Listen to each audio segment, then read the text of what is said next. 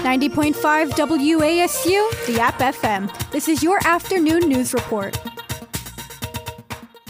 Good afternoon, everyone. My name is Jenna Guzman here with your afternoon news break for April 17th, 2023. Let's get started.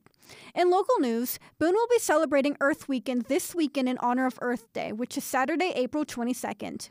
According to the Watauga Democrat, Boone will be having different events such as live music, free giveaways, food samples, and more in addition to the Boone Cleanup Day. Now called Earth Third Friday, which is held in downtown Boone every April, the Earth Day events will kick off at 5 p.m. on Friday, April 21st.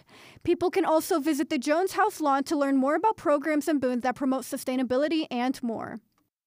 In state news, Charlotte-Mecklenburg schools now require schools to profit on student pictures. The CMS's new mandate on profiting on student picture packages is a way of fundraising, according to the Charlotte Observer. There have been concerns from families about this policy, saying things such as, quote, "How is this equitable for all families?" end quote. However, according to the Charlotte Observer, there are regulations being set to protect families from being overcharged.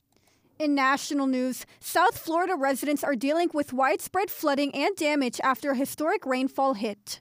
According to Claire Hardwick from the Associated Press, people in Fort Lauderdale lost their cars, furniture, and houses due to the flooding.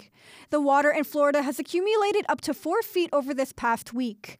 Cars are still stuck or are being towed through the water, and residents and their families do what they can to recover from all of the damage. Now, on to sports. Good afternoon, everyone. My name is Kurt Zaldo, and here is your April the 17th afternoon sports break.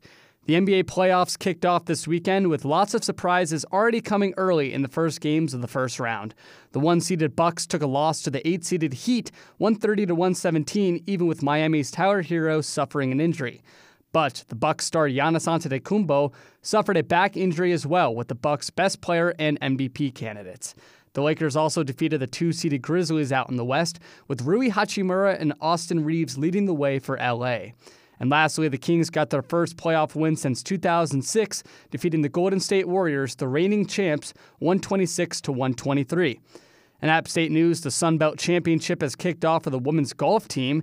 The Mountaineers traveled down to Daytona Beach and are competing at the LPGA Invitational Course. The best of luck, ladies. And the App State tennis team just keeps on cruising, with the Mountaineers defeating the Marshall Thundering Herd in a top 4 Sun Belt showdown on Saturday before defeating Radford on Sunday in a shutout 5-0. That is 5 straight wins for the Lady Mountaineer tennis team. Let's go. That's all for sports, but here is your weather report. Today's weather is brought to you by BooneWeather.com. Today's a windy day with a high of 55 degrees and a low of 38. For 90.5 WASU, the App FM, my name is Jenna Guzman, and have a wonderful rest of your day. For more up-to-date news, visit us at WASUradio.com or follow us on Instagram or Twitter.